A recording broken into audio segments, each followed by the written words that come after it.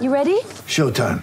On May 3rd, summer starts with The Fall Guy. Let's do it later. Let's drink a spicy margarita. Make some bad decisions. Yes!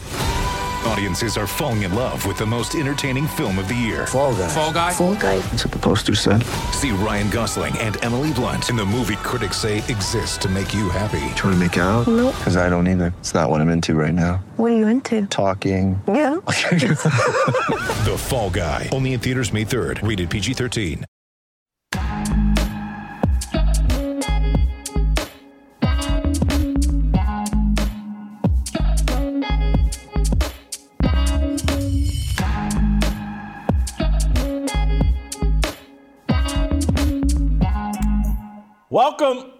Welcome to Fearless with Jason Whitlock. I am Jason Whitlock, your host. Happy Monday to you and yours. I feel replenished, refreshed after an awesome weekend. Dave Chappelle was on Saturday Night Live and did a great job. We'll talk about that today. Maybe that's why I'm a bit chipper today, is because it's like, hey, Dave Chappelle's trying to legalize comedy. And I've been telling you guys from the beginning how important comedy is. But also maybe I'm chipper today because it was a very, very fascinating NFL weekend. And perhaps I'm fired up because I know that Steve Kim is just around the corner. And we're going to unpack this NFL weekend with Steve Kim. Last Chance Q, Jason Brown. He's going to join us at the end of the show. He's actually still in Las Vegas. He went to that Colts-Raiders game. He's in Las Vegas, and I believe he's on the golf course, but he went to that game last night. And so we'll hear from Jason Brown at the end of the show. Shamika Michelle is going to be here as well. She's going to help me unpack the Dave Chappelle monologue, and she's going to talk my good friend Mike Pereira over at Fox Sports got himself in a little bit of trouble with some tongue wagging, some caught on camera tongue wagging, and we'll ask Shamika Michelle to make that make sense, and we'll talk about Dave Chappelle and his monologue. It's going to be an awesome, awesome Monday. And you know why it's going to be awesome? Because Preborn is still with us. My favorite company out doing God's work, saving babies' lives, is still out here with us, supporting our show, and we continue to support Preborn because we have partnered, myself, Blaze, Preborn, to save 50,000 babies in 2022. And Preborn has been at this for a long time. They've counseled more than 500,000 women. They've saved nearly 200,000 babies' lives. They provide ultrasounds to expectant mothers, mothers that are considering aborting their babies. They provide an ultrasound, they show the baby, that you hear the baby's heartbeat, and that has a dramatic impact on a woman and making her choose, helping her choose life. But it just doesn't stop there. Preborn helps counsel that woman and bring her into faith in Jesus Christ as her Lord and Savior.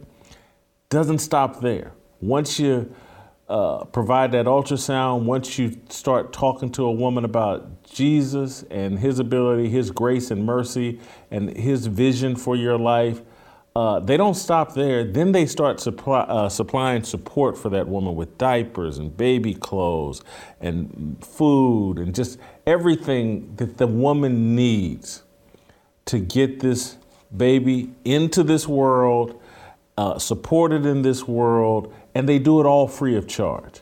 And we had Dan Steiner on the show, the founder of Preborn. We had him on the show last week, and we talked with him about where the money goes. The money that you donate goes directly to the ultrasounds.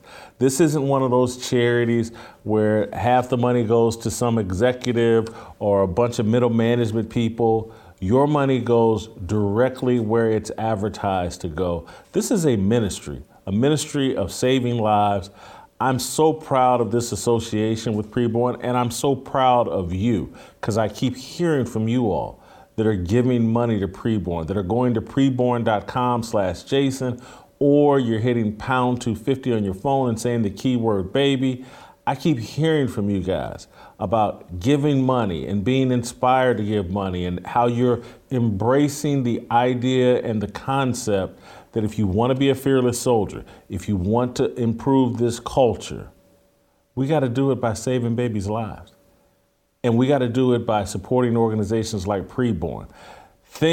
Many of you, and later in the week, we won't get into it today, but later in the week, we're going to get into the disappointment that many of you are feeling behind this election cycle. And the point of this show is that, and again, I'm not downgrading politics or diminishing the importance of politics, but there's a greater mission.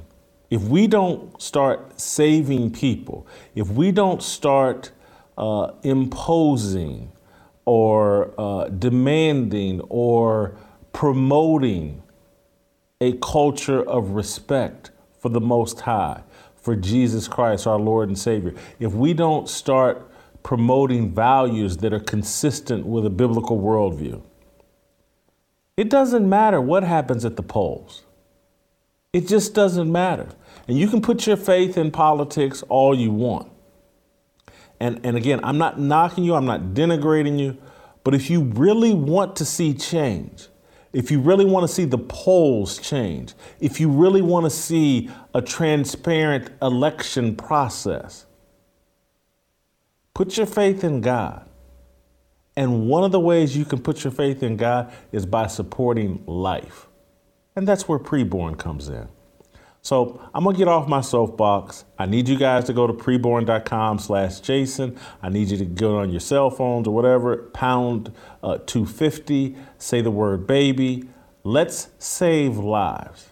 Trust me, they can't cheat what we do with Preborn. When you save a baby's life, that is final. You don't have to wait 10 days, a week. You don't for the polls to come in and for all the votes to be counted. When you send that $28, you're saving a baby's life. When you send that $140, you're saving 5 babies' lives. When you send on a monthly basis, you're saving babies' lives.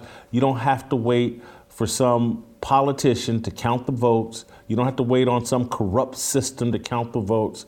Your vote actually matters at preborn.com. Use it wisely. Save babies' lives. That will change the world. Trust me. All right, let's talk a little football. Let's go out to Los Angeles and bring in you all's favorite contributor, my least favorite contributor, because some people actually think he should be the host of this show. I get all kinds of emails, and some of them are great. Some of you write in and tell me about Preborn. Some of you write and tell me how good I look. And then there's some clowns out there that write in and say, hey, man, you know what? Steve Kim maybe should be the host of this show. People just love the Korean Cosell. I tolerate him. So let's tolerate Steve Kim here for the next 30, 45 minutes or so, talking some NFL. Steve, welcome back to the show.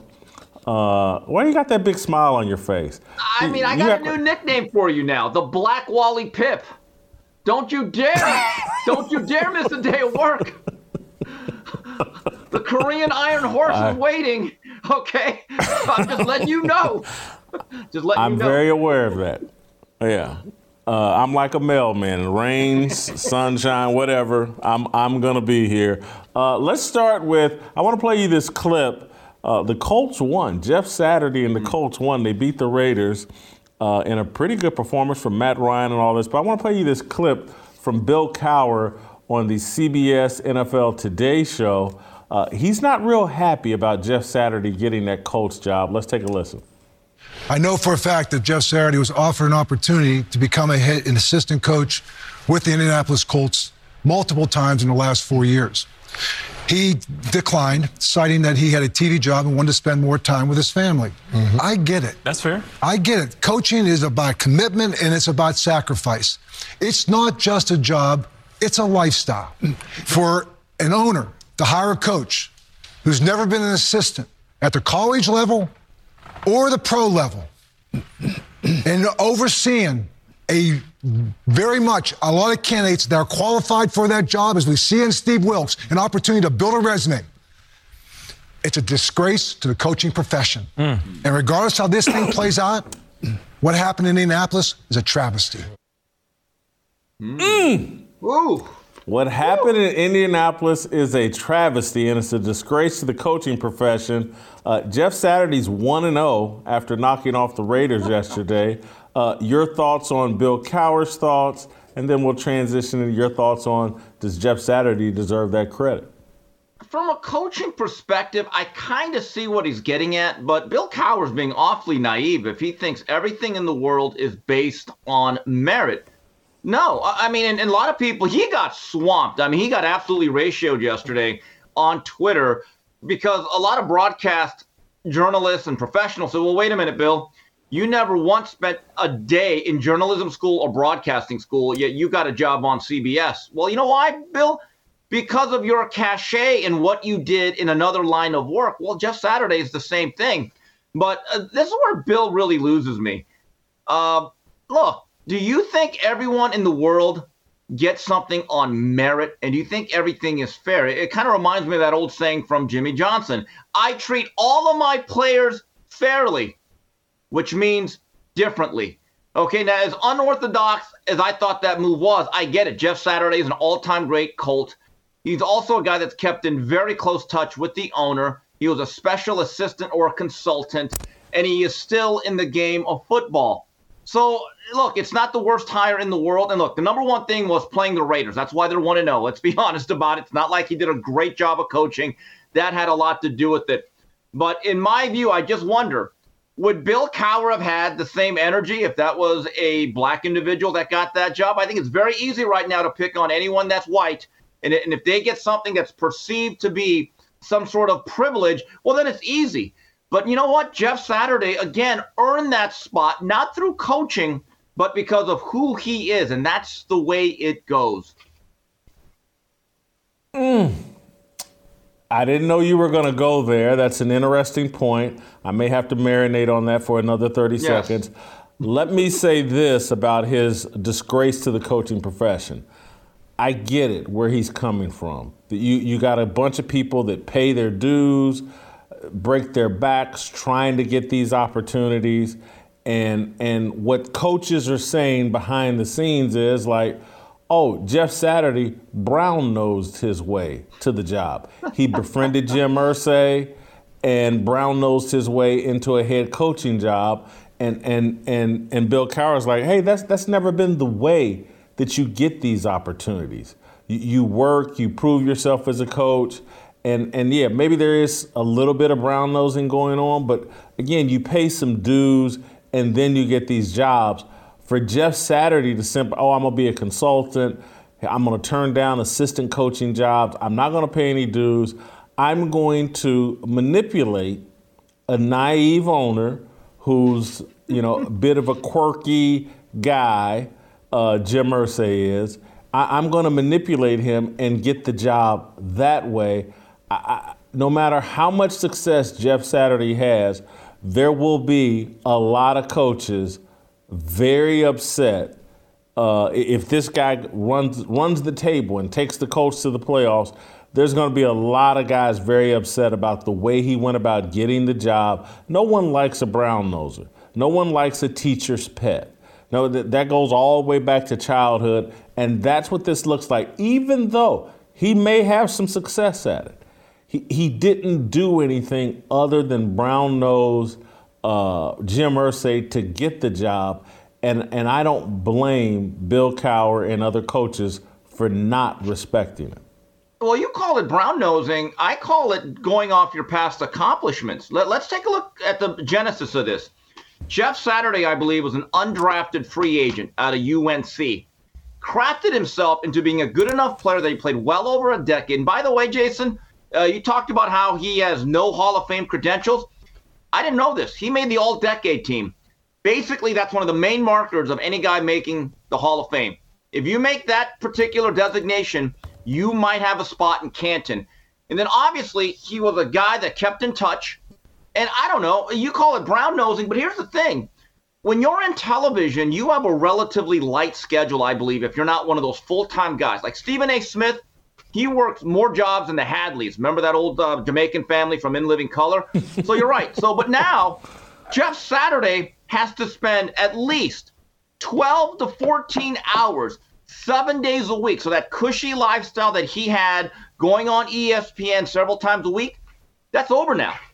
So unless he was doing that job, like Michael Jordan's been criticized a lot for the way he handles his management responsibilities in the NBA. He's not at the city. He's not always at the facility. But again, he's Michael Jordan. But that's not really the way to do it, and people have criticized him. As a head coach of a football team, you have to be the first one in that building, and you have to be the last ones out. That's the reality. That's what he signed up for. And if he's doing that, you could call it brown nosing. I call it networking. It's all in the way you frame this. I don't think it's going to be sustainable. And what I mean by that is this may work this season. The Colts were supposed to be a good team this year, and they were clearly underachieving. And part of their underachievement was the poor play of their offensive line. And so you get an offensive lineman in there as head coach, and again, I know it's the Raiders, and the Raiders' defense hasn't been that good, but the offensive line played a lot better. And I'll even go down to they have a backup offensive lineman that started the year as a starter, a guy named Danny Pinter. He played at Ball State. He was like a 4th-round draft pick a few years ago. They had him slated to start. He got overwhelmed early in the season, lost his job, and was scapegoated. I was shocked, important down from their own end zone, trying to get out from underneath their own goal line or whatever. They brought Danny Pinter in as the 6th offensive lineman, and it was just one play. But I was like, oh, Danny's still on the active roster. Good sign. And then I looked at the play that he was in on, and he dominated his man. And I was like, that was one of the things like, oh, man, their offensive line is playing a lot better. Here's a guy that was struggling, and I know it's just one play, but Danny Pinter was getting overwhelmed. They were writing all kinds of things about what a dumb decision it was to make him a starter.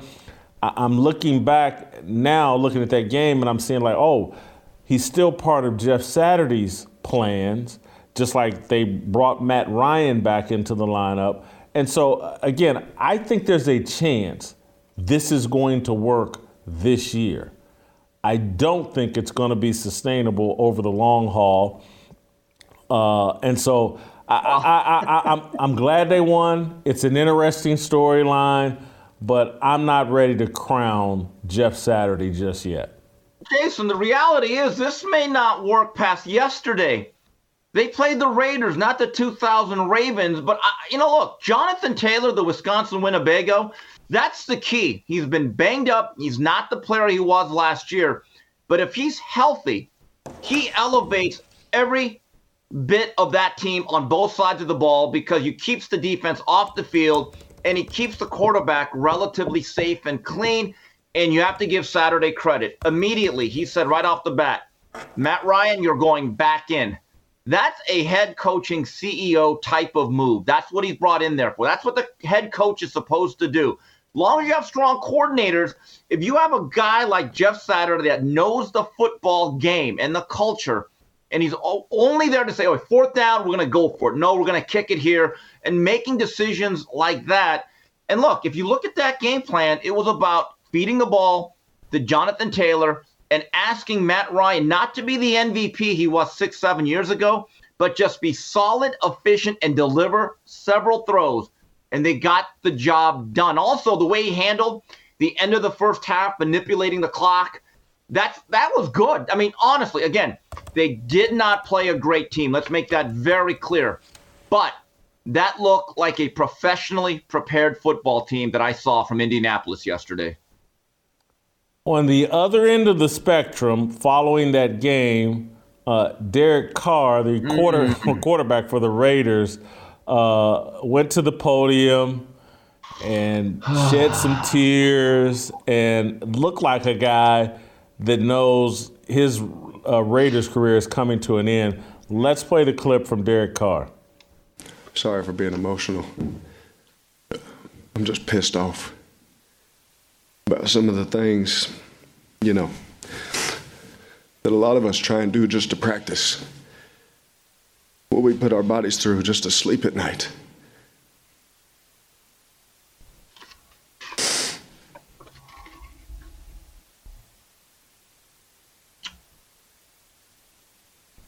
And for that to be the result of all that effort pisses me off. Pisses a lot of guys off. It's hard knowing what some guys are doing. Like I said, just to practice what they're putting in their body just to sleep at night. Like just so we could be there for each other. And I wish everybody in that room felt the same way about this place. And as a leader, that pisses me off. If I'm being honest. I'm a big Derek Carr fan. I really am. He's a believer. I like him. But it's just not working out for him. They go out and get Davante Adams, who played a great game yesterday. But it's just not enough. And there's something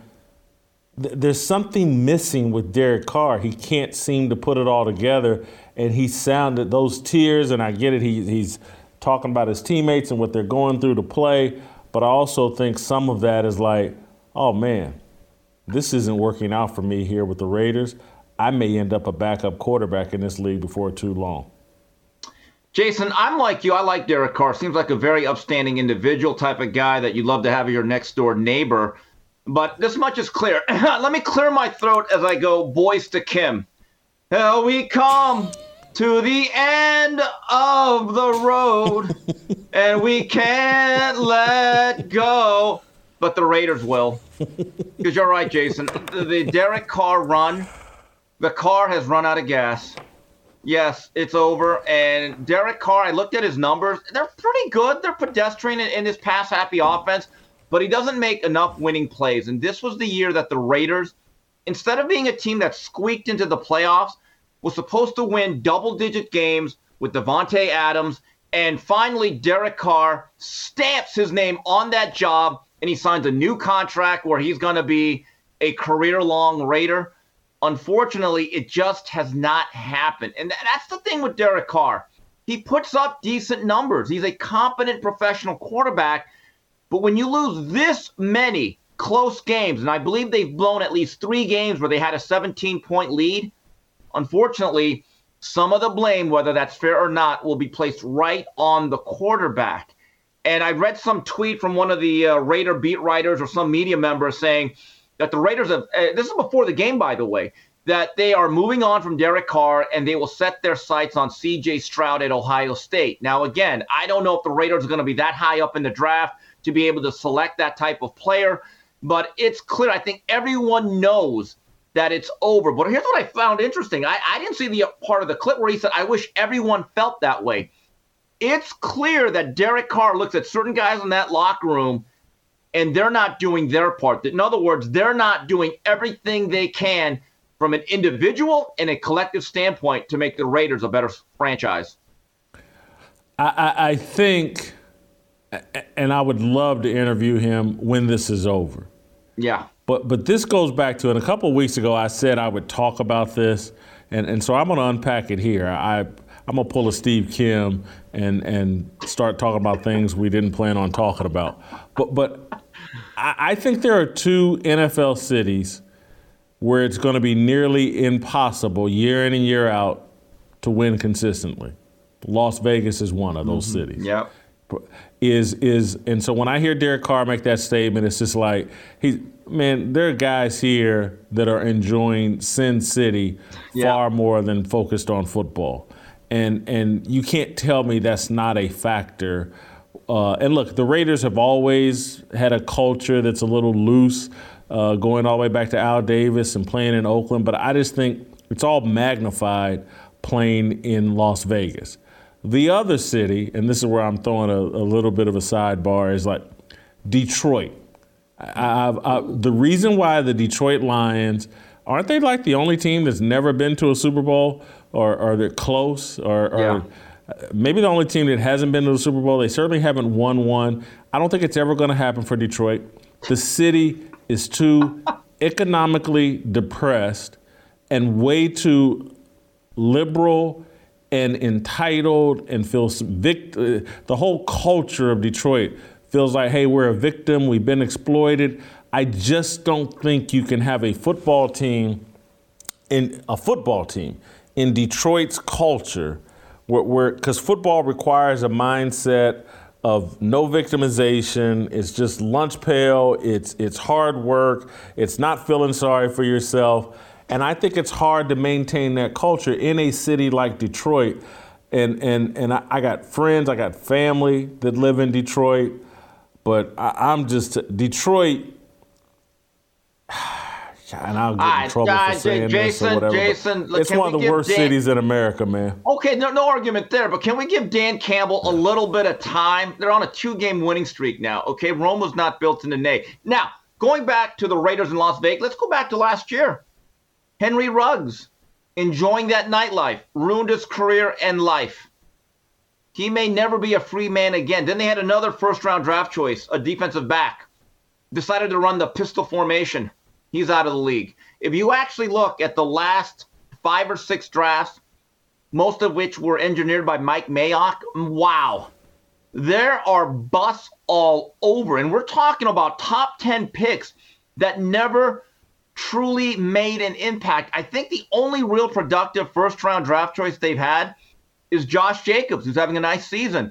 So there's a part of it. I'm just telling you, when you look at the second half of what Derek Carr said, he feels let down. Look, he's the type of guy, he will take accountability. He'll pull the thumb. But I'm just telling you, watch what he said again, and he's saying, you know what? I didn't get a lot of help either. So I do feel for Derek Carr, but there comes a time and a place. We've all been in relationships, and you can't say it's anyone's fault or it's just anyone's all to blame. But there are certain points where you have irreconcilable differences, and you have to divorce. That time has come in Las Vegas. I guarantee you part of what Derek Carr is realizing with Davante Adams there is Davante's probably constantly talking about what it was like in Green Bay and how it's different here in Las Vegas. And how, I mean, could you imagine? I mean, seriously, Davante Adams goes from playing in Green Bay, Wisconsin, to playing in Las Vegas. The demands, social life demands, opportunities for socializing, 100 times greater in Las Vegas than Green Bay, Wisconsin. And I guarantee you Davante Adams has pointed out, like, man, we did things this way. And on Thursdays, we met up here at Aaron's house and we had these type meetings. And everybody's in a strip club in Las Vegas, you know, probably all the way up till kickoff, game time. I guarantee that's part of what he's seen and realizing. Maybe he's always known it. I look at those young players you talk about that have bombed with the Raiders out of the draft, and I just wouldn't want to be a 22 or 21-year-old with a pocket full of money and my first job is in Las Vegas. That's got to be one of the hardest things in the world to pull off. I just wonder if Davante has actually said to himself, man, a 6 in Las Vegas is a 10 in Green Bay. Wow. Anyway, just saying, that's part of the opportunities you talk about. That's the reality. Just had to bring that up. Just saying. Let's segue. There was an early morning Sunday game. Tom Brady and the Tampa Bay Buccaneers stopped Geno Smith and the Seattle Seahawks over in Germany. The Buccaneers have now won 2 straight. Tom Brady looked pretty good. Do you believe the Tampa Bay Buccaneers are back? Only in this sense. They're in the worst division in football, the NFC South. That alone will make them a playoff team.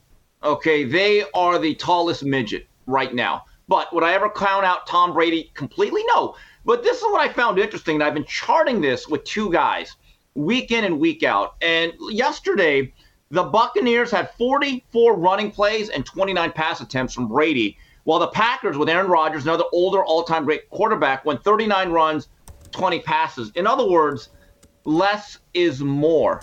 As great as Tom Brady and A-Rod are, take the game off them a little bit. They don't need to burden every single thing. And Rachaad White gave them a little bit of juice in the run game, a little bit quicker, faster, more explosive guy than Leonard Fournette. They may have found something there. But this formula, I believe, can work. Instead of throwing the ball 50-plus times with Tom Brady, hand the ball off and let him just get some play-action pass opportunities, which he's a master at. They played a good game. They dominated most of this contest. I don't think the score was really indicative of how much control they really had from the beginning of this game in Germany. It's a good sign, and I just really hope that everyone in that building, from Byron Leftwich all the way to the head coach, realizes, hey, this is not about Tom throwing the ball 50 times. Let's actually try to scale it back so Tom doesn't have to do everything. Yeah, they got their running game going yesterday. And listen, I don't think people want to see Tampa come playoff time. It's Tom Brady, It's Mike Evans, it's Chris Godwin, maybe at some point it'll be Julio Jones. They have, and then on the defensive side, they just got playmakers, particularly on the defensive side. And so I'm impressed with this victory over Seattle. I actually thought Seattle would win this game. I thought they would keep it going. I thought last week was kind of a one-off for Tampa. Now I'm starting to go the other direction, and it's a perfect segue. Tom Brady loves to bank on himself, and so should you. We've been brainwashed into believing the only way to grow our money for retirement is to risk it in the stock market. That's just not true. You can reach your financial goals and dreams without taking any unnecessary risks. Bank on yourself is a better way to grow and protect your hard-earned money. This retirement plan alternative has never had a losing year in over 160 years. You're guaranteed predictable growth and retirement income with no luck, skill, or guesswork required. How? Your plan doesn't go backwards when the markets crash. Both your principal and growth are locked in. You get access to your money for any purpose with no questions asked and without government penalties or restrictions on how much income you can take or when you can take it. Try doing that with a 401k or IRA. You can't. This is the strategy famous businesses like McDonald's use when no banker would lend them a dime, and almost anyone can do it. You can get a free report with all the details on how the Bank on Yourself strategy adds guarantees, predictability, and control to your financial plan. Just go to bankonyourself.com/fearless. That's bankonyourself.com/fearless. Good fearless soldier wants to bank on himself, just like Tom Brady. You have that opportunity with your finances. bankonyourself.com/fearless. All right, let's circle back to my main man, Steve Kim. And Steve, there was a incredible, wild game yesterday. The Vikings and the Bills, one of the wildest finishes anybody's ever seen. Justin Jefferson makes incredible plays down the stretch, including a 4th and 18 catch that's as good as any catch you'll ever see in NFL history. And then Josh Allen kind of pees the game away at the end with a bad interception. So here's the question. Were you impressed with the Vikings or disappointed with the Buffalo Bills yesterday? Listen, the Vikings are the Vikings. They are an elite team, but I was disappointed in the Bills. And this hurts my heart. But I want to put Josh Allen, Coach McDermott, and especially one of my all-time favorite players, Ken Dorsey, from the U on trial. They blew this game. And this is Ken Dorsey, the offensive coordinator. Yes. Ken Dorsey, the offensive coordinator. Go ahead. Yeah. It hurts my heart to do this, but I give tough love. This is what we do here. We keep it fearless and honest. You're up 27-17. Okay, it was already 27-10. The Bills are driving. They're inside the 10-yard line. I'm watching this. I'm going, okay, it's second. It was 3rd and 2. And I'm thinking, okay, you were 10 minutes to go. You have the lead. You've controlled all of this game, and you have a great pass rush. Doesn't run the ball once. And I remember after the 3rd down pass, I said, you know what? take the points, make it a 13-point lead. And I'm seeing more and more games, Jason, where teams bypass the field goal and they don't make it, and it ends up biting them in the back. In fact, it happened 2 weeks ago where Oregon State kept passing up early field goals, and they lost a close game to Washington on a Friday night. And it just goes to show you, people talk about analytics like players are just robots. They just go by the percentages. I have a theory. When you bypass points and you end up with nothing, there's an emotional deflation that happens, and you give teams a chance to sneak back in the ball game. And when Josh Allen threw that interception into the end zone, which, again, that's a 4th down, so I'm not that hard on it. I thought from the beginning, if you're going to go for it, you have to run the ball at least once. Or if you're not, just kick the field goal and go up by 13. Again, you got to keep it simple. Now, I want to say something.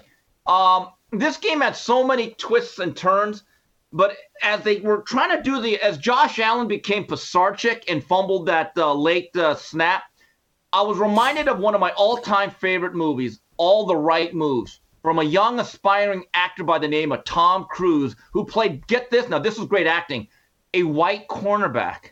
Yeah, I know, that's a lot of acting. A white cornerback named Stefan Georgievich, who's trying to get out of a steel town, right, Ampipe. And the great scene in that movie, they're playing their rivals, Crescent or Walnut Heights, and they had this All-American running back, and Coach Nelson Nickerson said, you know what? We're going to go with the 6'1" stack monster, goal line defense. So they're about to win the game. They have the ball at the goal line. It starts raining.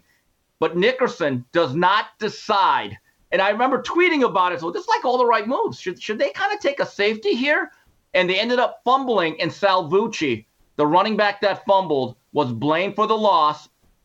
Tom Cruise's character was kicked off the team, and Salvucci turned to a life of crime. Now, I will say this in defense of McDermott. With 38 seconds to go and Jefferson on the other side, I don't know if you would have taken the safety there, but this is what I mean by football IQ. I harp on this a lot. Cam Lewis. What he did on that 4th and 18 as a defensive back with the Jefferson play, I want to make this very clear. I think he's okay. I have nothing against him. That play right there was one of the most stupid, selfish football plays I have ever seen. It is 4th and 18. The 4th and 18 catch? Hold it. You got to give me some more. The 4th and 18 catch you're blaming on the Bills DB? Yeah. Because you know why? Because obviously, being his age, he didn't listen to Tom Jackson on NFL Game Day in primetime. Knock it down! You got to karate chop that thing like you're Bruce Lee. He was not kung fu fighting. Watch that play again. He's trying to high point that ball because he wants his stats. You want your stats or do you want to win? Look at the way he went up for that ball. Tell me if he was trying to knock it down or was he trying to high point the ball for an INT. That's immediately what I thought. Look at that. Oh. Cosell. What? That's terrible. How can you take the negative outlook on this play and not the positive? Justin Jefferson just made one of the greatest catches. Is that not better than maybe Lynn Swann in the Super Bowl? Is that not as good as David Tyree in the Super Bowl? I know this is just a regular season game, but you're talking about 4th and 18, one hand. Wait a minute. I don't know if we've seen anything better than that. And you want to blame the DB? Okay, this must be overreaction Monday. You're comparing a catch in week 10 or 11 to passes that were completed in a Super Bowl. One of the reasons why Jefferson made that amazing catch is because the defensive back thought about himself and not the team. That is the reality. I'm just telling you, defensive back coaches talk about raking the basket. And there are times you do not want to intercept the ball. If he rakes the basket, I don't think there's any chance for Jefferson to make that catch. And guess what? The Bills win that game. Sometimes it is not about you, Cam Lewis. You ought to be ashamed of yourself. You're a nice player. I'm glad that you stepped up and said, I should have. He actually admitted he made a bad play. Jason, he agrees with the Kimster. I'm telling you, it was a selfish play. Do you actually think in that moment he was thinking about He's thinking there's no what? way Justin Jefferson can get his hands on this ball. I got a easy little pop fly to catch. He's not remotely thinking there's a chance Justin Jefferson even gets a fingernail on that ball. Jason, I am now questioning your football acumen and how you were coached at Ball State and Warren. Because Von Miller gets the sack. It makes it 4th and 18. You should be taught, like when I played left field in baseball at the great Montebello High School, Harvard of East LA, when I was in left field, if there was a man on second, 1 out, you're thinking before every pitch, or if the ball comes to me on a base hit, I've got to hit the cutoff man who's going to be, at that point, my third baseman. Okay? Now, I know this. If it's a fly ball that I catch, I have to go immediately to third. Okay, now let's say our team is up by 2 runs in the last inning and the man on second with 1 out. If it's a base hit, you know what you have to do instead of throwing home? You have to throw to second. Do you know why? Because you keep the guy from hitting a single, make it into a double. It's called situational awareness. As you break the huddle, someone had to say, whether it's the defensive captain, the coordinator, or the position, hey guys, knock it down. I'm sorry, Jason, you're giving Cam Lewis way too much of a break. But I'm the old school. I'm like Korean Bobby Knight. I don't play that stuff. No, I'm hard-nosed about this. I'm just guaranteed that was a low football. Now, Cam, it's nothing personal. You're a fine young man. I'm glad you have admitted the errors of your ways. Don't ever let that happen again. No. Bad play. Bad play, Whitlock. Bad. All right, the Miami Dolphins got another victory, and they sit atop the AFC East at 7-3. Someone sent me a note this morning suggesting Tua should be in the MVP conversation. Yes. I almost spit up on my laptop when I read that email. That was mine, by the way. That was me. That was me. How you going to just hop over Tyreek Hill? If there's an MVP of the Dolphins, it's Tyreek Hill. But regardless, they're 7-3. The Bills are, 6-4, I think? No, they're both 6-3. The Jets and the Bills are both tied for second place at 6-3. And as for Tua, but the Dolphins are 7-3. I'm positive of that. Yes, they are. They're first place in that division, led by the MVP. Do you think they're going to win the AFC East? Do you think they're going to win the AFC East? No, because you know what? I'm not participating in Overreaction Monday. As disappointed as I am in the Bills, I still feel they have the best roster. But can we give Tua some credit? I am glad he didn't listen to someone on this show and retire. That guy is playing unbelievable football. And you know what was impressive yesterday? I don't think he hit any real deep shots, but Jason, on a serious note, his accuracy and pass placement on the intermediate stuff was elite. And when he gets that ball off in time, he is an absolute surgeon. He threw some dimes into the corner of the end zone that were immaculate. Even his incompletions, he threw some corner routes where he had to get the ball out on time, which is always going to be an issue for him because of his lack of real having a cannon, right? He's not Josh Allen, but his understanding of the offense is excellent. Him and Mike McDaniels are vibing, and keep this in mind. Jeff Wilson, that running back that they picked up from the Niners, that is a downhill hammer, and he brings a different element to that offense. I was actually surprised the Niners got rid of him because I thought he could do a lot of the dirty work that you don't want McCaffrey to do. But yes, look at Tua's impact. When he's not in the game, the Dolphins look like a different team. Isn't that what do you think they look like if Tyreek Hill was on the sideline? How would they look if Tyreek Hill wasn't there? He matters too. He matters too, but you still have Waddle. You still have Gesicki. There's still, look, would it look different with Tyreek Hill? Yes, absolutely. But name me a more valuable quarterback right now in the league than Tua. You can't.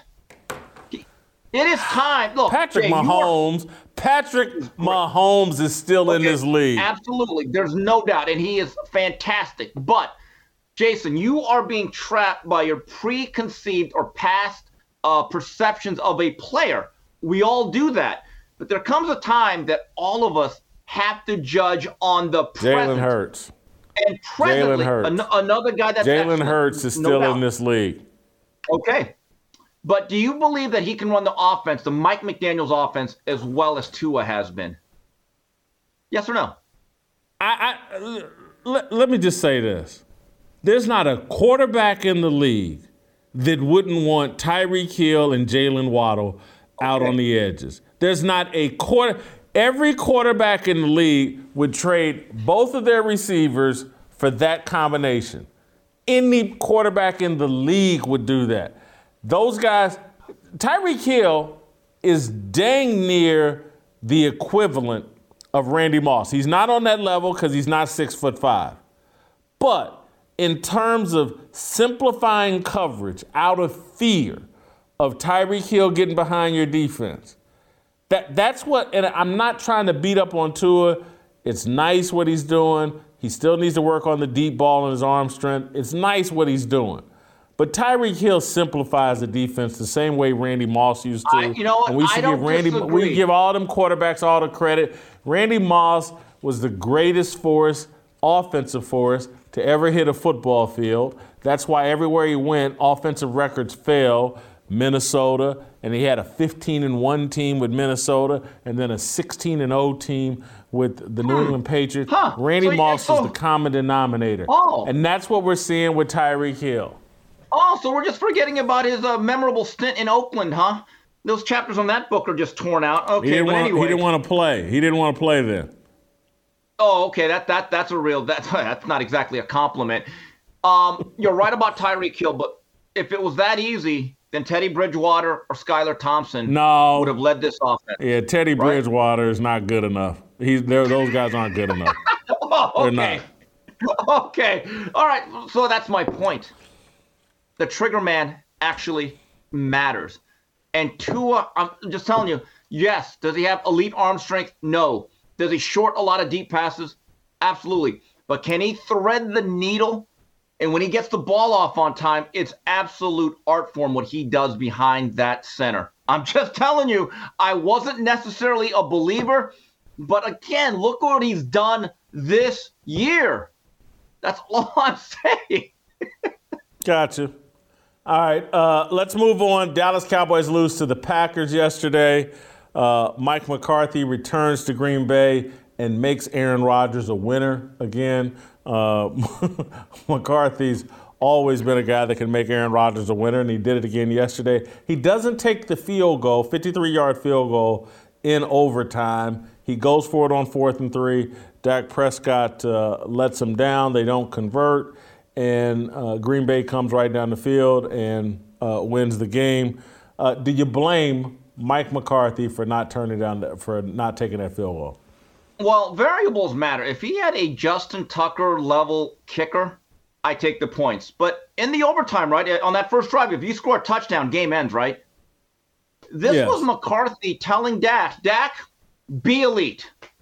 Earn your money. Matriculate that ball down the field past the goal line so we get out of here. It didn't happen. And that's the story with Dak. He's not horrible. He's not bad, but he's not elite. And I thought to myself, you know what? This is a seminal moment for Dak Prescott this year. That make this happen. Tough road game, tough environment. Lead them down the field. And in the biggest moments, whether it's his fault or not, but he is the quarterback, it did not happen. But I tell you what was really exposed again, Jason. As well as the Cowboys can rush that quarterback, they have a soft underbelly. They don't stop the run particularly well. If you actually look at their last several games, they get gashed in the run game. And it happened again. I thought that's interesting. I expect a lot of teams now moving forward to actually scale it back and try to punch them right in the mouth to make sure that Micah Parsons and company just can't pin their ears back. But again, if you look at Dak, against the other elite quarterbacks, again, there's a lot of variables, but he doesn't seem to win a share of battles. Dak he's 2-2 this season. His 2 victories are over Jared Goff and Justin Fields.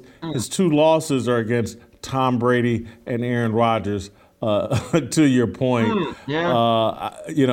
I may have to ask Jason Brown at the end of this show, did Dak make a case for Cooper Rush last night or yesterday?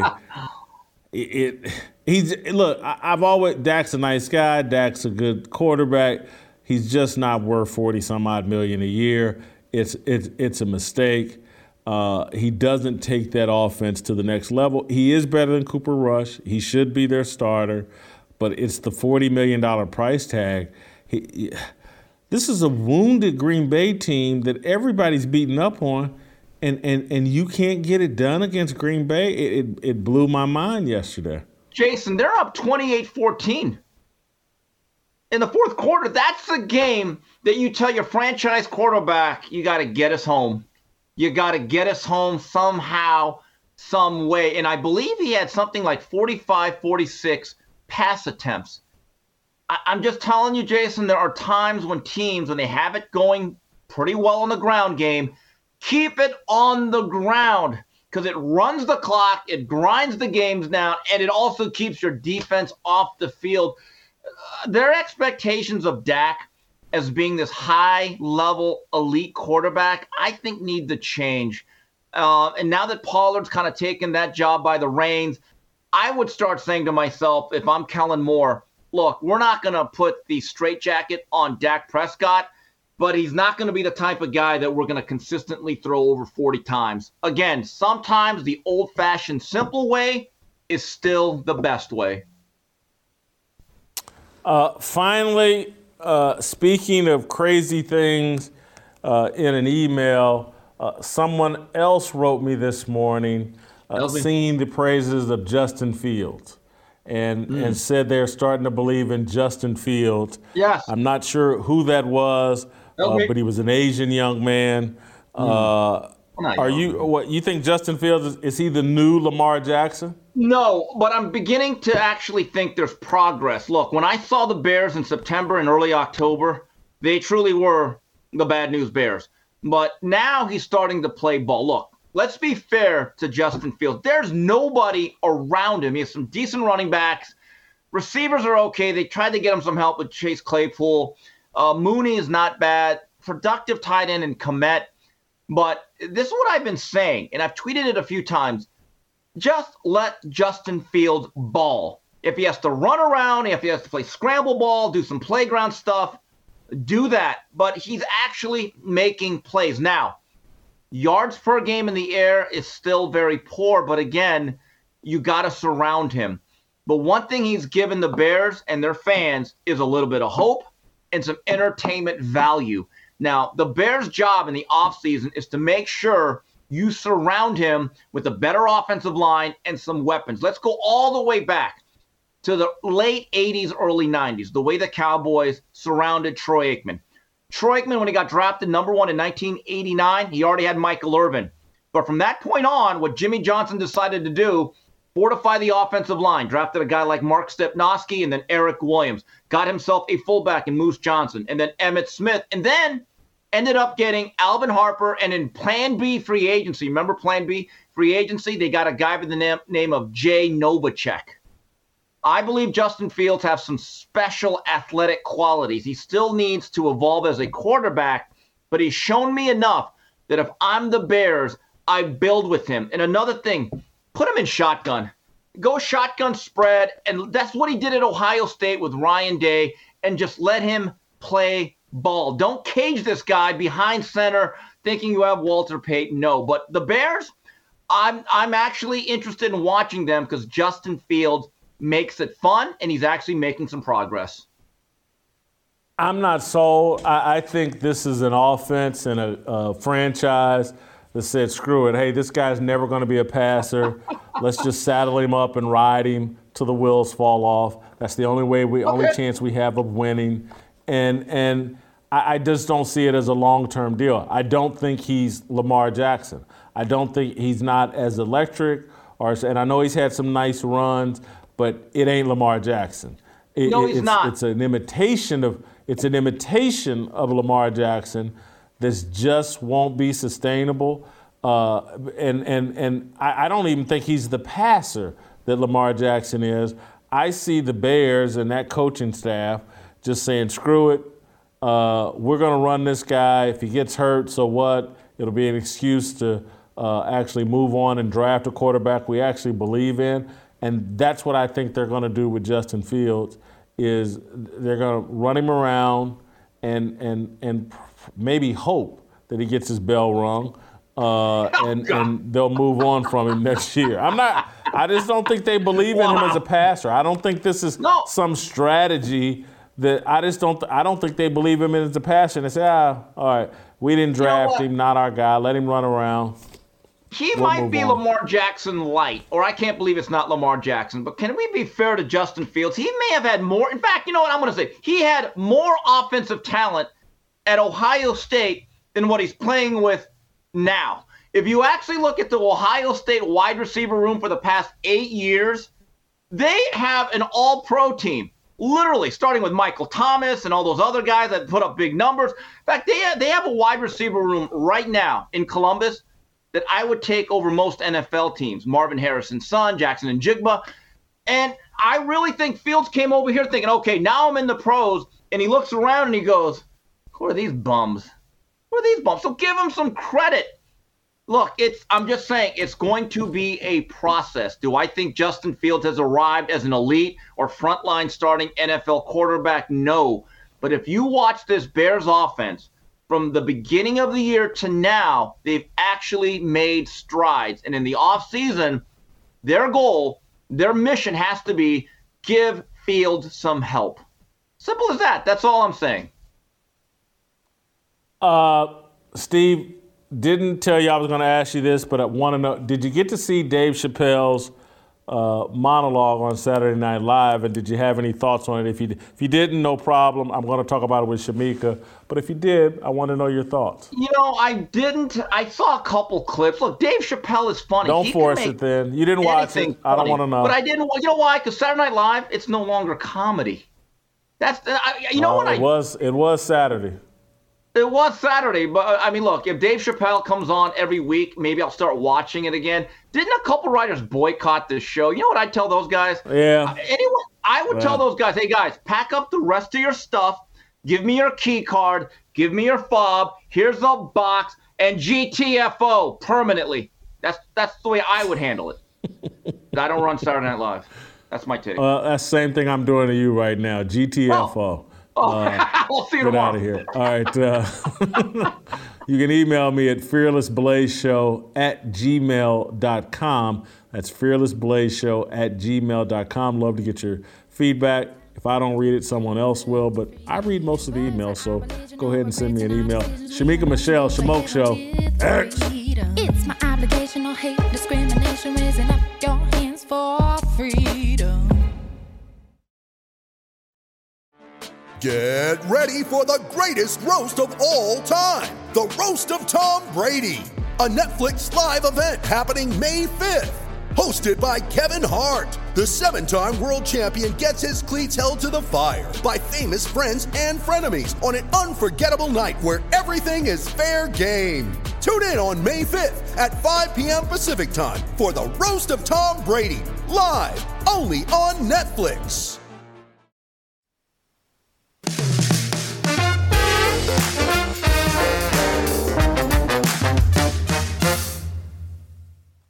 All right, time to make it make sense from the NFL weekend.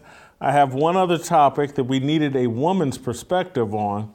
We'll see if Shamika Michelle can make it make sense. Mike Pereira of Fox Sports was caught on camera wagging his tongue. We're not sure what to make of it, but let's play the clip and then, hey, can we take me out of the screen so everybody can just focus in on Mike and yeah, let's just focus in on, there we go. Mike looks pretty pleased with himself there. Mike's a classy guy, used to come on Speak for Yourself with me quite a bit, and he got caught with his pants down here. It looks like, not knowing that he's on camera, seems to be making some sort of gesture to someone off camera. And so here to decode what's going on and perhaps what type of explanation Mike may need to give when he gets home this week is Shamika Michelle. Shamika, what do you make of Mike Pereira, the NFL's rules expert? What do you make of what he got caught on camera wagging his tongue? Well, of course, I think we all know exactly what he was trying to say to someone. My hope. I don't. I know what we do. I think every woman in America that saw that was like, hey, I know exactly what you mean, Mike. And I'm hoping for his sake, his wife was in the room. That's what I'm hoping. Because otherwise, he's in trouble. Because we know what that means. If his wife was in the room, then big ups to him. Get that man a cold beer. He's doing exactly what he needs to be doing at home. However, if his wife was not there, the problem is going to be you don't get to wag your tongue outside the house if you're not wagging your tongue enough inside the house. So I want to know who was there. Who was he doing it to? And I'm hoping it was to a woman and not a man. Because in this day and time, we just don't know. But I think we know exactly what he was doing. And for me, it just depends on who he was doing it to, how big or bad the punishment will be. You know what? It's funny you say that because when I saw this video yesterday on social media, the thought that his wife could be there in town with him hadn't crossed my mind. And that is a very, very logical answer. And it's probably, I'm going to speculate, that's probably what it was. I say that's having known Mike and having a lot of respect for Mike. Maybe it was take your wife to work day. And she was there with him in L.A., enjoying the sunshine of L.A., and just Mike's letting her know it's going down when these games is over. We can only hope. All right, Shamika, on a more serious note, at least for me, it was a more serious note. Dave Chappelle was on Saturday Night Live over the weekend, and I thought gave a brilliant 15-minute monologue. The New York Times wrote a story that Chappelle mocked Kanye and Kyrie, and I'm like, what did they watch? They weren't watching what I watched. They didn't hear what I heard. I heard somebody defending Kanye and Kyrie. But here, let's play a clip where, and this is just, he talked about them for several minutes, but let's play this clip. I think it kind of summarizes his thoughts on Kanye and Kyrie. It's a big deal. He had broken the show business rules. It's just a rule, the rules of perception. If they're black, then it's a gang. If they're Italian, it's a mob. But if they're Jewish, it's a coincidence, and he should never speak about it.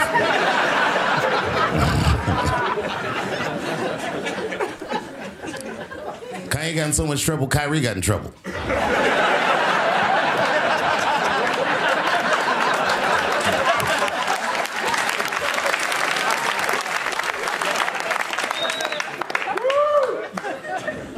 Kyrie Irving posted a link to a movie that he had seen on Amazon. No caption on the post or nothing like that. But apparently this movie had some, anti-Semitic tropes or something. And it was some weird title like From Hebrew to Negro or something. And the NBA told me he should apologize. And he was slow to apologize. And then the list of demands to get back in their good graces got longer and longer. And this is where, I draw the line. I know the Jewish people have been through terrible things all over the world, but you can't blame that on black Americans. You just can't. You know what I mean? So that was Dave Chappelle, just a snippet of what he had to say about Kanye and Kyrie. And just, I don't think I'm mischaracterizing the overall gist of his performance. I don't think he was mocking Kanye and Kyrie. I think he was defending them. Okay, first let me say, Jason, that Dave Chappelle is like the only person or the only man that I actually respect that has a lisp. I could listen to him all day long, but I don't really find his stand-up funny. I never really have, but I think you kind of helped me understand that. And that's because I've never made the correlation between ministers and comedians. Like, I've known comedians who actually just spoke truth, like Paul Mooney and George Carlin, but I never really made that correlation until you did. And I'm like, maybe that's why I don't really find his stand-up funny, because it's just so truthful. And I don't think he was mocking them at all. I think that he did a brilliant job in bringing to light the foolishness that we've been witnessing over the last few weeks concerning Kanye and Kyrie. So I thought it was brilliant. And the New York Times saying that he was mocking them is almost just as bad as them saying Trump, the candidates he endorsed, none of them won. We know that's a lie. And we know that the media will spin things the way they want us to see it. But anyone who actually watched that monologue did not at all think he was mocking those two. But he did a brilliant delivery in helping people to see exactly what we've witnessed has been crazy. Well, I was explaining to someone yesterday about the New York Times article that they wrote that piece as a favor to Saturday Night Live. And it's because Saturday Night Live is in such bad shape as an institution, as a brand, as doing comedy. It's not edgy anymore. It's very predictable. And so they need Dave Chappelle to come on occasionally and lend them some credibility. Hey, we're still Saturday Night Live. We bring Dave Chappelle on. And so they did that, and Dave Chappelle told them, I think behind the scenes, I'm not going to lie. I'm going to say what I think. I'll throw you a bone or two. I'll say that I'm a Democrat. I'll ridicule Herschel Walker. But I'm not gonna take a dump on Kanye and Kyrie. I'm just not. I'm not gonna, because Dave was the first one with this whole line of thought and this whole power dynamic between black artists and Jewish people in power in Hollywood. He was the first, and so he couldn't go up there and just do a 180 and reverse course and damage his own brand. So he told them, nah, I'm gonna crack these jokes, but y'all get the New York Times to write a story that says I mock Kanye and Kyrie. That provides y'all cover. You know, Saturday Night Live didn't do anything inappropriate. Dave came on and mocked Kanye and Kyrie. Y'all go ahead and tell that lie. But it's so obvious a lie that the Anti-Defamation League, the ADL, the Jewish Civil Rights Organization, condemned Dave Chappelle's monologue. They issued a statement. So that right there should tell you, like, well, hold on. Are they issuing a statement condemning his monologue because he mocked Kanye and Kyrie? Or did they watch it and think the same thing that I thought? He defended Kanye and Kyrie. He did. And it's so funny because I saw people like Shannon Sharp saying how great it was. And it was like, okay, I'm confused, Shannon, because he took up for Kyrie, something that you could not do initially. And so I do think bringing Dave Chappelle also, like you said, gave credibility, because I thought their whole Fox and Friends, at least the beginning part of that skit, was pretty funny to me as well. And I never really watched Saturday Night Live anymore because it's become so predictable, but I thought that was pretty good. I thought they did a good Brian Kilmeade impersonation because I got reprimanded by him when he filled in for prime time, but it was live and there was nothing that, they could do. And so I thought that skit was pretty funny. So just having Dave Chappelle on for me made me want to see what else is on the show. So I definitely feel like he gave them credibility, but I'm not surprised by the ADL because he definitely defended them, and we're going to see what happens over the next few days. I I think he walked the tightrope marvelously. I'm sure, Kanye can be offended by anything, so who knows how he would react. But I think Kyrie will get exactly where he's coming from. The thing that cracks me up about someone like Shannon Sharpe talking about how great it was, I think he also missed, and most people miss, the second half of Dave's stand-up. Because again, he made some promises to them. I'm not gonna lie, I won't come on here and clown Biden and Kamala, even though sure he could get plenty of material out of that, but he promised them I won't do that. And that, because again, this is all a negotiation. Okay, you can crack these jokes defending Kyrie and Kanye, but don't beat up Biden, don't beat up Kamala. But the other thing he did that I thought took even more courage, and it's like, are these people stupid? Did they not catch what this man was doing? This man went on there in his routine, he defended Donald Trump. I don't care what anybody says. He cracked some jokes and said the Russian collusion deal. But he cracked that Russian collusion deal knowing that whole thing has been debunked. Right. So that's like a really harmless joke. What he actually did was say, and it's cleverly how he said it, he goes, no. I live in Ohio around Trump supporters.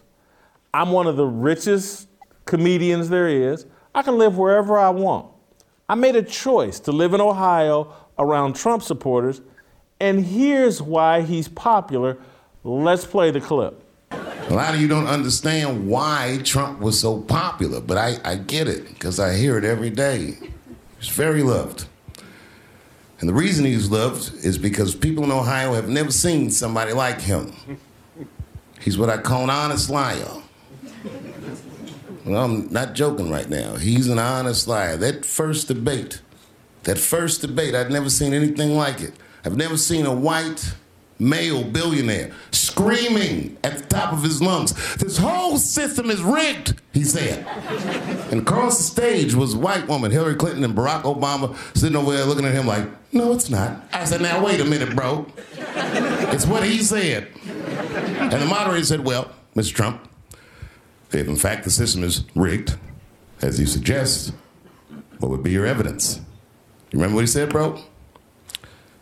He said, "I know the system is rigged because I use it." I said, God damn. So, people that aren't smart won't get what he's doing here. But just punch honest liar into Google, and they'll tell you the meaning of honest liar. An honest liar is someone who uses deception or trickery in order to reveal the truth. An honest liar is someone who uses deception or trickery in order to reveal the truth. A classic example would be stage musician James Randi, who for decades has used his skills in deception and misdirection to expose fraudulent physics and pseudoscientists. James Randi's a real dude. There was a movie about him called The Honest Liar. It's clear as day what Dave was saying. And again, if we played the whole thing he said about Trump and then how he ended it, saying basically, look, y'all, can't y'all see y'all are reaching the same conclusions that we as black people have already reached? The FBI, let's disband it. And there was a couple other examples and Dave's message was clearly like, hey, Trump supporters, you think the same thing we think as black people. And it was a message that went over most people's head because they've been so trained by the media that as black people, you hear Trump and you think, oh my God, KKK, white racist, blah, blah, blah. Dave Chappelle just went on Saturday Night Live and told y'all the same thing I've been telling y'all on this show. Trump supporters and black people think the same thing. They've been pitted against each other by liberal Democrats and the elites so that you're distracted from what's really going on and who's really exploiting you. It was a brilliant monologue. It was a defense of Kanye, Kyrie, and Donald Trump. Anybody with a brain realizes that. That's why the ADL is upset. That's why the power structure is upset. And there's no amount of smokescreen, the New York Times or anybody. If you have a brain, rewatch the thing and listen to what he's actually saying. And I've said it from the beginning. I was like, if y'all falling for this gimmick that Dave Chappelle has a problem with Trump, this man got all the money in the world, or more than enough money to live wherever he wants, but he's out in bum F Ohio around a bunch of white Trump supporters, and y'all think it's just it's a coincidence. Right. So I just thought it was great. I thought it was a great defense of Trump. Yeah, and I agree. I like the fact that he said, I can see why you all in New York would say that, but in Ohio, like, I'm around these people. You know, we've seen the past few days the pivot away from Trump and people saying Trump is done or his reign is over and trying to call him irrational and just saying that his behavior on Truth Social is erratic. It's almost like the memo was sent out for everyone that used to support him to say the same thing. And I think what Dave was letting people know is that you may feel that way about Trump, but there are still millions, 80 million people that still feel like he is the person that we need to look for leadership. And so I really appreciated that part because I agree with you. A lot of people that support Trump and Black people feel the same way. I traveled the country in 2020 campaigning for Trump, and I was never disrespected. I was never called out of my name. These people loved me because I was speaking a message of freedom, and we are tired of being on the bottom, so many. And so I love that he actually stood up for Trump and to say, hey, say whatever you want to say about this man. There's still people, even though he was specific to Ohio, there are still people that feel the exact same way and got his message and will run with it because we will. Well, I've always been someone that respected Trump from a distance. And I've always been, I'm so hesitant about politics that anybody that enters that arena, I'm very skeptical of. And so I've had a lukewarm passion for Donald Trump. And a lukewarm passion when you're Black for Donald Trump is seen as like, oh, you're a groupie for Trump. Well, what you're about to see and what you're starting to see right now, when I'm looking at this reaction to Donald Trump after these midterms, I'm just looking at people run away from Trump. You're about to see a passionate version of Jason Whitlock for Donald Trump. There's everything that's going on, I'm uncomfortable with. All of it. And Dave's explanation on Saturday Night Live, calling him an honest liar, basically saying he's using deception to expose the truth. It all makes sense to me. It's like the whole crazy routine and you calling him crazy and blah. That's all a distraction when he's really going, hey, look, this game is rigged. I went on a stage and told you it was rigged. I've been playing this rigged game from the inside, and I'm telling on all these people, and I'm looking at idiots run away from this guy, and I'm talking about Black people. There's just no proof that Donald Trump has any problem with us. I don't care what they say on MSNBC. I don't care what they say on CNN. I don't care. There's no proof. That man met with Ice Cube or had his administration, his workers meet with Ice Cube about some plan. Joe Biden, we'll meet with you after the election. They wouldn't even return Ice Cube's phone calls. Oh, but Donald Trump, he's the racist. Joe Biden out here talking, you ain't Black if you don't vote for me. But he's the champion for Black people. Yeah. Their whole agenda about abortion. I'm for abortion. Black women gotta have abortion. It's a healthcare issue. We gotta let these Black women kill their babies. But he's for Black people. man, y'all got to stop and open your eyes up. I mean, you can't be this blinded, this stupid, this filled with the left wing's racial idolatry that you cannot see what is obvious. This man, what Dave Chappelle was giving him credit for is like, we've been waiting on somebody from the inside to come outside and tell us that the game is rigged on the inside. And this man did it, and this is the man we supposed to hate? Y'all gotta miss me with that. And I'm not gonna turn hostile on Ron DeSantis. But when I look at everybody caping up and running to approve Ron DeSantis, when I look at the machine, left and right, everybody's jumping on Ron DeSantis and he's the greatest thing ever, just makes me very skeptical. Anybody, it's like, oh, he's the perfect politician. Well, hold on. When somebody comes with the truth, how are they received? What does the Bible tell us about people that spoke the truth?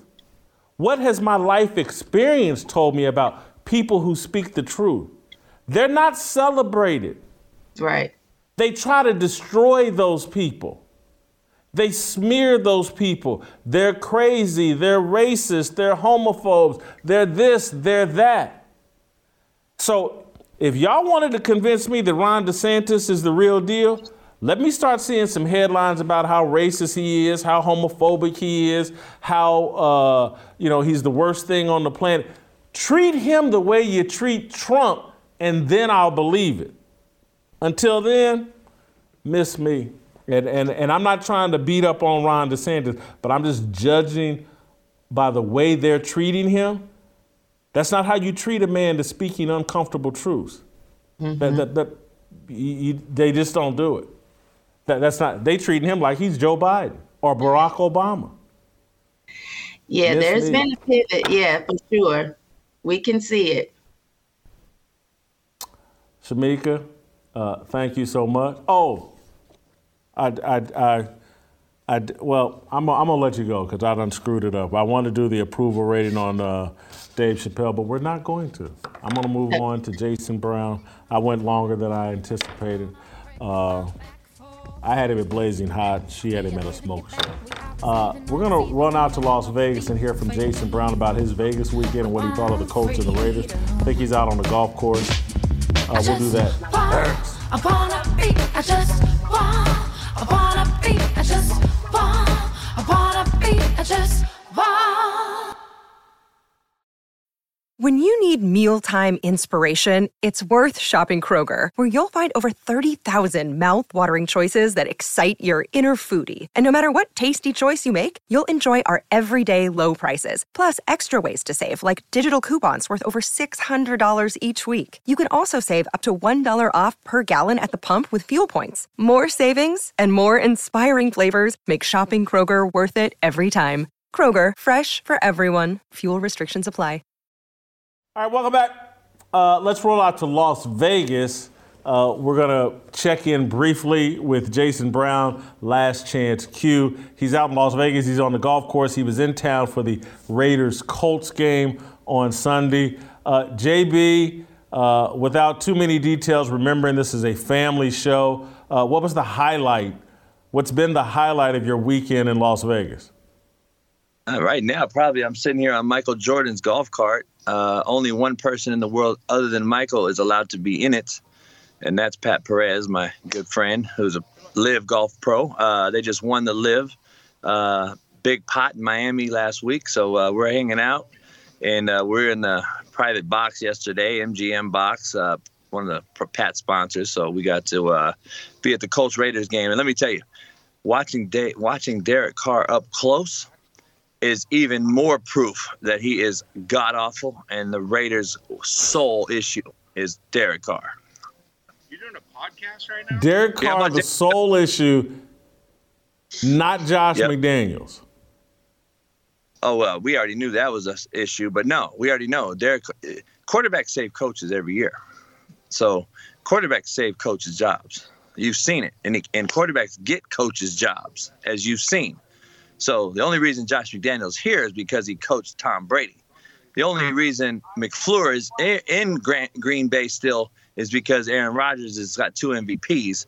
And if they don't win this year, LaFleur could be out. So just look at the history of this thing. Quarterbacks save coaches. It's not the other way around. Tell me a coach that saved the quarterback. Yeah, I don't know any off the top of my head. What did you think of Jeff Saturday's debut? Pat Perez says hello to you, by the way. What's up, brother? Pat, how are you? Congratulations on all your set. What did you think of Jeff Saturday? Man, Jeff Saturday got to win, right? That's all. Because, you know, if you get people to buy into what you're selling, you can always get a quick win. I said the Colts were winning. I did a video before. I said the Colts were going to win because the Raiders are horrible and Derek Carr is bad. And we knew the Colts were going to win the football game for the sole reason of the Colts had better personnel. I knew he was going to start Matt Ryan and give him an upstart, and look what's happened. He came in, must have autonomy to do what Frank Reich couldn't do, which was start Matt Ryan, and that's what everyone thought he should have kept doing, was keep Matt Ryan in there, and look what happened. So, you know, he didn't take any sacks yesterday. He got rid of the football. He didn't have a huge day number-wise, but he did the right play when it had to be done. And it was a game plan that was just, you know, run the football, play sound defense. And Taylor got loose, broke a 75-yarder, and you saw that. And then you got, but let's make no mistake about it here. I don't know if you've heard Bill Cowher, Rex Ryan, myself, and Sean Salisbury. It's a slap in the face to the coaching profession and the world that Jeff Saturday is the head coach there, in my opinion. That is what it really is, because at the end of the day, there's guys out there, black or white. I don't care about all the race shit. I just care about the fact that there's coaches that have worked their butts off for years to deserve a shot.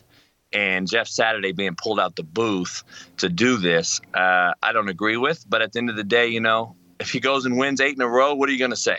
But I don't see that happening. I don't think anyone sees that happening. But at the end of the day, motivation is a huge, huge piece to coaching. And he may be the guy that gets him to rally up and rally the troops. Who knows? He is a Hall of Fame guy with the organization. He's probably a top 10 center of all time. And maybe they respect the fact that he's, been drugged through the same mud, so to speak. So maybe that's enough to do it. But at the end of the day, I still don't think it's the right fit. JB, enjoy Las Vegas. We'll holler at you next week. Hey, I appreciate you guys. All right, that's Jason Brown. That's it, and that's all for us. We'll play some tomorrow, and we'll see you tomorrow.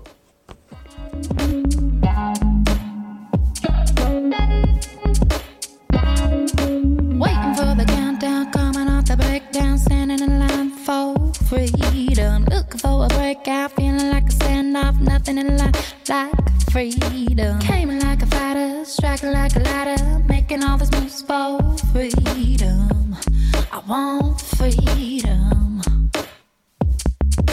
No negotiation, my sister, no relation. We all just wanna have freedom. Sitting on a corner, never been alone. I'm breaking my back for freedom. Blessed, we are living, get back. We are receiving, all deceiving. We all wanna be free.